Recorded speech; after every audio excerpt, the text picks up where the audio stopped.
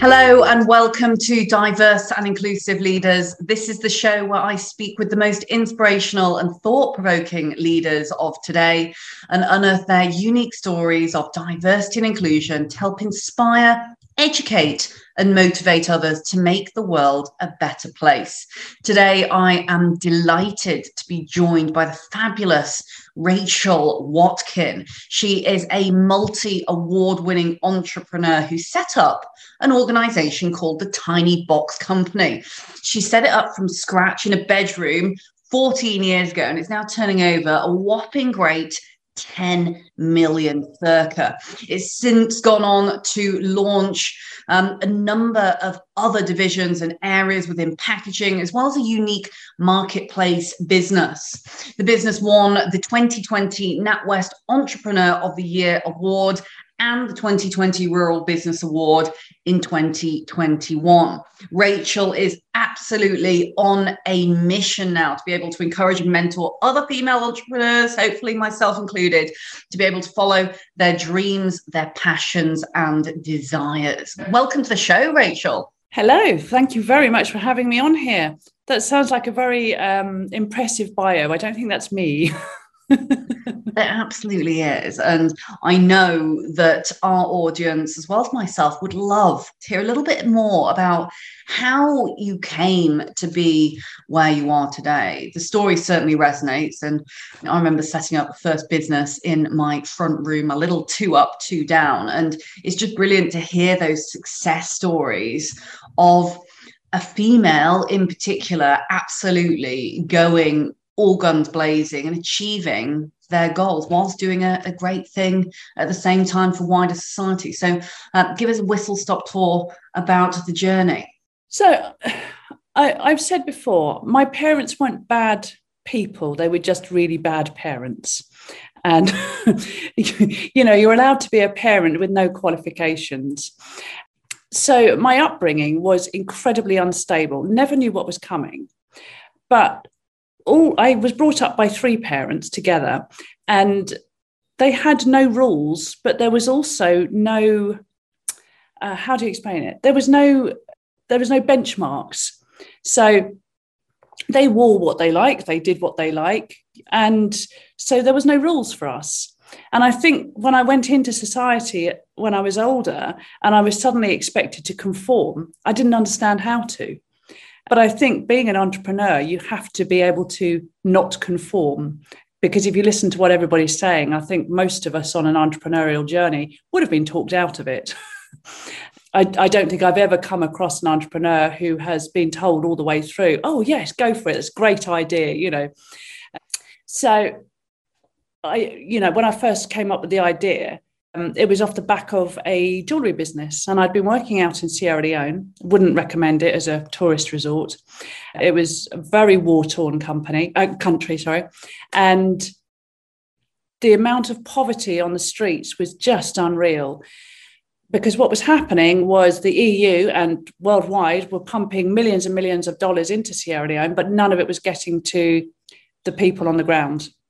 So I set up an early fair trade business and then couldn't find any boxes. And it was actually my sister that said, well, you can't just put them in something plastic and not ethical, because that's going against everything that the jewellery is standing for. So I ended up sitting on the floor at the Spring Fair in Birmingham in 2007, just going, fine, I'll do it myself. Yeah, and that was 14 years ago. Wow, that is an incredible story, and hats off to you for going out to work in Sierra Leone. Whilst I've not been there, I did spend quite some months working out in Uganda and did a documentary actually over in India around the Indian farmer suicides and some of the third world countries and what you see. Not only does it kind of shock and horrify, it takes a huge amount of change to actually drive something to happen, in particular when, and again, without tarring all countries with the same brush, but there is a huge amount of corruption in a lot of these war-torn countries, where getting things done is just completely the polar opposite than it would be in the Western world, rather. And it's fascinating to hear that you've actually managed to turn this around, because I know that would have been an absolutely astronomical feat. Now, I know that you're known very much so for advocating, of course, for sustainability and what's called a circular economy. I've heard you being described as an eco-entrepreneur, which I think is incredibly noteworthy, in particular given this modern age that we live in, and in particular given the rise of environmental, social governance, or ESG as it's been tagged now, is known. Talk to us a little bit about that, and also around some of the logistics, because you're obviously working closely with the schools and nurseries, people who are boots on the ground in these countries, whilst then also looking at how to grow and advocate over here in the Western world. Talk to us a little bit about that. And also, for those that don't know what the circular economy is, please do talk to us and tell us a little more. So firstly, don't tell the dragons. When I went on Dragon's Den, I was accused of being on a crusade and not having a business model at all. And obviously convinced them that, of course, it was a business model. But I just want to clarify, at the moment, I'm not doing much with Africa.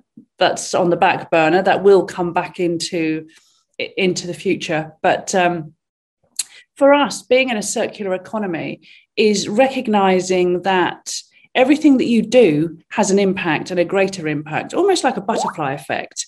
So you think that just putting your coffee cups outside isn't going to take up much space in the ground. You know, what little change can you do? But actually, everything we do affects other people on a much bigger scale. So what can we do? It might cost a little bit more. It might not be as financially productive. But what can we do to minimize our impact and look at the larger sustainable picture? So that's what we try and operate by. So it's tiny things. So, for example, we have a cardboard muncher machine where any spare cardboard goes through the cardboard muncher and is used as filler. We say to all other local businesses, drop off your cardboard and we'll make sure it's reused. All of our second boxes go to playgroups, schools for arts and crafts projects. There's a special needs school up the road from us, Chailey Heritage. And so we donate a lot of arts and crafts stuff for them. So it's just about working with everybody around you, not just in a business sense, but in a community sense. What you're saying really here is actually the impact of your decisions, whilst you may feel that they are small, can have a huge ripple effect or butterfly effect, as you explain it, on wider society. And again, you know, I'd absolutely agree with that, is that decisions that we are making affect the future so fundamentally that we really do not have time to be, engaging with wider conversation or with not doing the right thing that sits within our moral or ethical set, as it were. I think that, unfortunately, one of the biggest changes that's happened in society, if you look back at like Cadbury factories years ago, Cadbury outside Birmingham had their whole Bourneville village and all of the staff were looked after. They had nice houses. There were schools built for them. The whole wider community was taken on by the factory owners. And then, unfortunately, sort of 60s, 70s, 80s, 90s, noughties, capitalism sort of took over on such a big scale that it was all about profit and it was all about shareholders. But we know that doesn't work. It doesn't work to ensure the future survival of the world. And it's interesting that you mentioned capitalism there, because it's almost like the world has completely swung on its hinges. I personally believe that you can have positive capitalism and that you can wish and desire to do incredibly well financially, and actually the pushback into the community can still be incredibly positive. I don't think it's a zero-sum game. It doesn't need to be that we can only have one or the other. And absolutely is where I think people have got things wrong. I thought, actually, you need to choose. It is entirely possible. And it does not take significant amounts of effort to be more thoughtful and mindful about decisions and ensure that all of the commercial decisions that are being made are linked to something that would be beneficial to societies and communities, to your point. Absolutely agree. If you were to take two entrepreneurs, one entrepreneur who is all me, and earns a fortune and has it in their bank accounts and with lots of flash motors, entrepreneur two makes the same money, helps rebuild villages, helps fund huge ocean projects. It's what you do with that power and that money that you create, for the better good. And actually, we need entrepreneurs to be doing that. And we need the capitalism to help bring about change. Absolutely. And it builds strength in our society. So if those positive entrepreneurs, those positive business leaders can build a loyal following, which, let's face it, they're far more likely to do if they are benefiting the community for the good and there is purpose behind that, they're far less likely to be hit with waves of criticism that say, look, you're all about the money and only about the money. It can be positive. And we're hearing now, yourself included, these absolutely brilliant stories of philanthropic entrepreneurs who do truly care about actually giving back. It is literally the only way forward. I truly believe it is the only way that we are going to build longevity and sustainability for our future generations of leaders. And not only that, millennials, zillennials, they make up the largest demographic within the workforce. They care so deeply about this stuff. Statistics say they care less about financials. They care more about purpose and ethos and whether organizations hold their same value set. And so it makes complete commercial sense for organizations and leaders and entrepreneurs to be making these decisions, even if it is with a selfish lens, if that makes sense. I had a really interesting experience with a focus group back in September, October. The focus group intent wasn't on this topic at all. It was asking for honest feedback on a website project. But we kind of went off piste. So there was about 16 people there, right across gender, age, all the way through from like 18 to 60. And we got on to eco-responsibility and sustainability. And I said, how many of you care about the environment and the future? And of course, everybody did. Okay, how many of you will spend more money on something or make choices that are less beneficial to you? Not a single person. So we started digging, and the outcome was effectively that they were waiting to be told by the government or leaders. And it really hit home to me that, okay, well, we can't really wait for the government because we might be sitting here for a long time. But if business leaders can start sharing that voice more widely, then other people will see that as the acceptable way forward. A lot of people are waiting to be shown the right way to do things. And as entrepreneurs who are non-conformist, it's kind of our role, I think. I love the way that you describe us as non-conformist. And I also adore the way that diversity, inclusion, belonging, equity, the journey, as it were, is really becoming something that is far more palatable to the everyday human being. We all know that entrepreneurs are diverse in nature and are quite outside of the box thinking, stealing some of your company name in there. But it's so much more widely recognised now that different way of thinking is brilliant for the boardroom table. Yeah, it's no longer they are segregated into almost the outsiders way of looking of things. It's something that is embraced, and I adore speaking to people like yourself, because it is just such a brilliant success story that makes younger generations now think, hey, do you know what? I'd love to be an entrepreneur. I'd love to run an organization like the Tiny Box Company. But looping back to your point around the focus group, which I think is a fantastic outcome, of course, is there is that moral responsibility and there's that obligation as a business leader or as an entrepreneur to be able to direct people in the right way. Mm-hmm. I, as I'm sure you do, fundamentally believe and adore working with people. And with that kind of belief of working with people, you believe and you know that everyone has goodness there in their heart somewhere, that they want to make good decisions.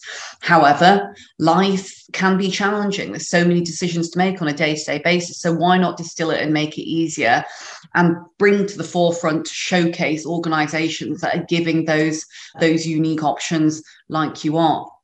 Now, moving on into some of the pieces that you touched upon there, and again, some of my favorite subjects are gender diversity and also generational diversity. Now, I'm still clinging on to being a millennial, an older millennial. I wish.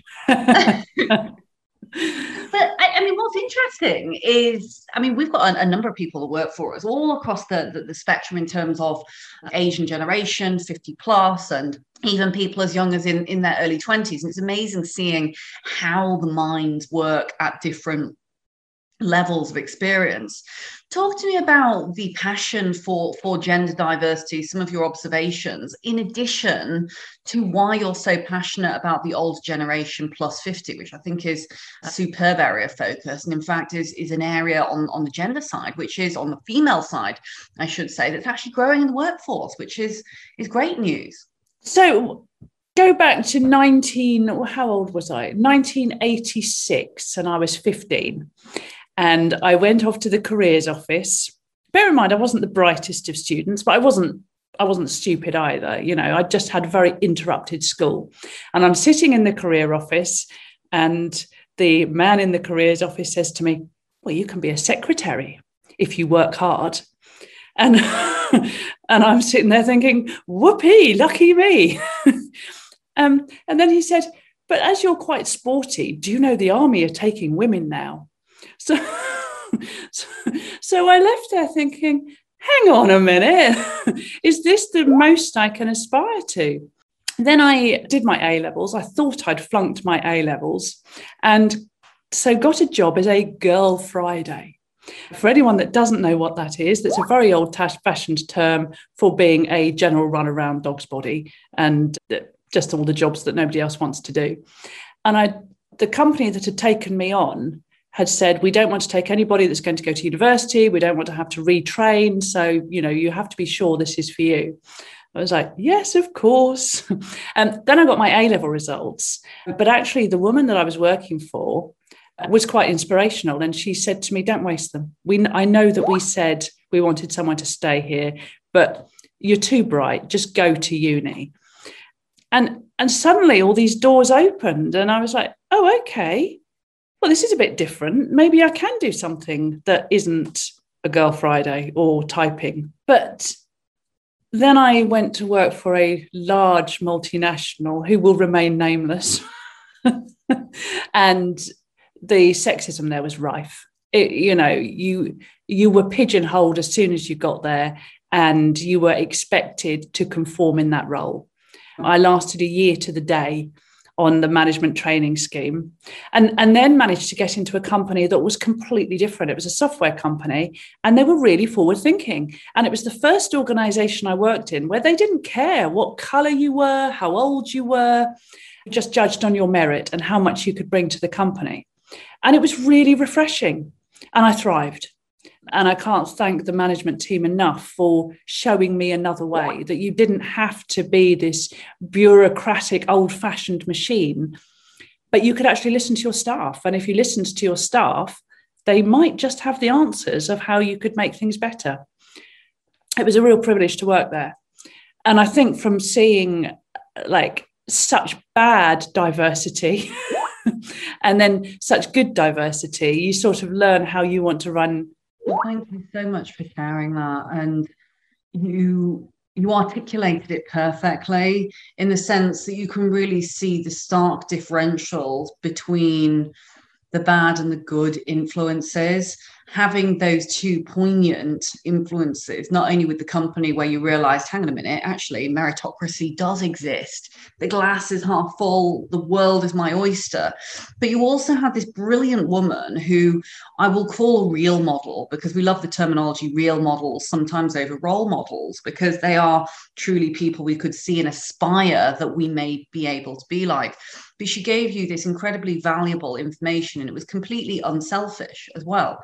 Whilst she clearly wanted you to join the organization, she gave you the advice that perhaps she wished she'd had, or advice that perhaps she was given, and that was go to university, go and get those feathers in your cap, because you have the opportunity, you have the ambition, you have the intellect to be able to do that. And clearly you can see that that was a pivotal moment in your career, almost like an iceberg moment where you could have gone, or a sliding doors moment, if you've ever watched the film with Gwyneth Paltrow. I love that one. But you either go to the right or you go to the left, and you went off, and that set you on your path to progression and to ultimate success. So moving on again into kind of almost present world, as it were, and I'm dying to hear a little bit of a snippet as well about the Dragon's Den and what it was like to be in the den. But tell our audience and myself a little bit more now about why you think the organization is so successful, because clearly you've got a real dedicated purpose at the heart. You've got customers that are loyal and that affiliate with you and the brand and the belief system, which is something I'd love to pull out, because I think it's so important in this world of ESG and of purpose and value for existing leaders, but also for future generations to hear about why it's so great to be giving back. I think that when I set up the company, bear in mind that I had in my life hit rock bottom. I really had. I'd been very ill. I'd lost all savings. I'd lost my house. I'd lost my partner. So I was sort of trying to rebuild my life. And without doubt, that makes you more compassionate anyway, because you understand a lot more when other people hit problems. But it also made me realize that I needed to practice what I was preaching, in that everybody was to have a voice, everybody was to feel part of a team. And we kind of looked at a bit of Google and a bit of innocent drinks, to sort of see how we could create a culture where everybody could be themselves. So from day one, there was never a dress code. If you wanted to come in with your pajamas on, you could. If you wanted to sit on your own in a cupboard for the day because you didn't want to talk to anybody else, you could. It was about working with people, with real people, and bringing out the best in them and understanding everybody's personalities. So if you know that somebody doesn't work well under verbal pressure, adapt your technique, allow them to write it down and express, in the written language. So it was always about allowing people to be who they wanted to be. And then you end up with an incredibly loyal workforce. But also, it was my step-granddaughter that really kind of hit home for me. We took on a new warehouse. The warehouse had been, dare I say it, be so sexist, but the warehouse had been operated by men, and the toilets were absolutely disgusting. I can't tell you how bad they were. So I said to my husband, I cannot ask any of the staff to clean those, and I cannot ask an external agency. They're just too bad. Had my granddaughter for the day, who at the time was 6. Bear in mind, no, or I thought, cultural effect on in work. Anyway, we've got our mops and our buckets, and we're walking down the corridor, because I said, we're cleaning the bathrooms and the toilets. And she suddenly stopped, downed tools, folded her arms and said, hang on a minute, we're the bosses. Why are we cleaning the toilets? And I would just stood there like, wow. By the age of 6, she is already socially conditioned that everybody has their place in a hierarchy. If you're higher up, you don't do these jobs. I have never, ever believed that. If there's somebody that's needed to help out in the warehouse to go and pack, then you go and pack. If somebody needs help with customer service calls, then you go and take the customer service calls. Because as a leader, to me, you are a waiter. It is your job to wait on your team in order to facilitate your team to do and be the best that they can be. Wow, what a phenomenal example, and what a fascinating example from a psychological perspective. Hierarchy exists in every orifice of life. And again, I'm trying not to agree with everything you're saying here, because I always like challenging questions to pose back. But I'm here saying I completely and wholeheartedly agree. And I say this often to my own team, is servant-led leadership. I remember being on a panel once with, I think she was a politician actually, and I thought, ooh, I'm on a panel with a politician. Well, I tell you what, I needn't have worried. I got on this panel and this politician had said, I won't name who it was. It was a really, really important one with one of the top 5 accountancy firms. And this individual, along with myself, were invited to be on it. And she said, when we were both asked, give advice to other women, people that want to be inspired, etc., she said, my advice would be, don't serve the tea. And in my mind, I thought, what on earth do you mean? What a ridiculous thing to say, don't serve the tea. And yes, she was saying it in the context of there were men around the table and they thought she was the waiter, etc., etc. But I think immediately that you think you are above someone because you are not serving the tea, there is a major, major problem. Mm-hmm. And clearly you are a fan of servant-led leadership, which is exactly what you have described there with the example of you and your granddaughter asking why you as bosses would need to do this. It is absolutely the other way around. How can I serve you as a leader? To your point, can I? Sorry, go ahead. Well, I think that one of the fundamental differences, people say to me, you seem to know everything of what's going on in the company. Bear in mind, we've got like 100 staff now. And of course, I don't know everything that's going on in the company. But by me having a personal relationship with a lot of people where I will go and take lids off boxes if the printers are busy, or I will go and pick in the warehouse, you constantly know what is going on and the undercurrents, and if people are unhappy, what's making them unhappy, how can we facilitate change, what can we learn from it. Whereas if you sit in your ivory tower and refuse to serve anyone, you lose that vital communication, and people don't want to help you. Indeed. And you, I'm, again, often say gone are the days of the ivory towers, because the most valuable currency is emotional intelligence and is connection. We look at how fast the digital world is going. One of the only things that can't be emulated by a computer is real, true human interaction and emotional intelligence, and having a really strong open line of communication. I'm sure people who are listening in will think, oh, I've had experiences where it's been very much an us and them scenario with that's management and this is people on the floor, and you can end up with these kind of terribly destructive us versus them cultures, which are just absolutely toxic. But what you said there, that is the route to breaking them down, is us working on a level playing field. Yes, we may do different things, but at the end of the day, it is that sense of culture and a golden thread that underpins all the way through the organization. And that is, I can be myself and I can say what I think. And if it's not okay, then I'll get involved. And it bodes a completely different level of respect. The fact that you are willing to get your hands dirty the same as everyone else. I honestly believe people will think I'm a Fruit Loop, no doubt. But in nature, you have an ecosystem, and you know that the bees help to pollinate. Every animal, insect has its place in nature. And I honestly believe that we as humans have an ecosystem of personality types. Because if we were all the same personality type, for example, we'd all want to be doctors, or we'd all want to be in the caring profession, or we'd all want to be bankers. But actually, it's a really finely balanced ecosystem of lots of different personalities that make it work.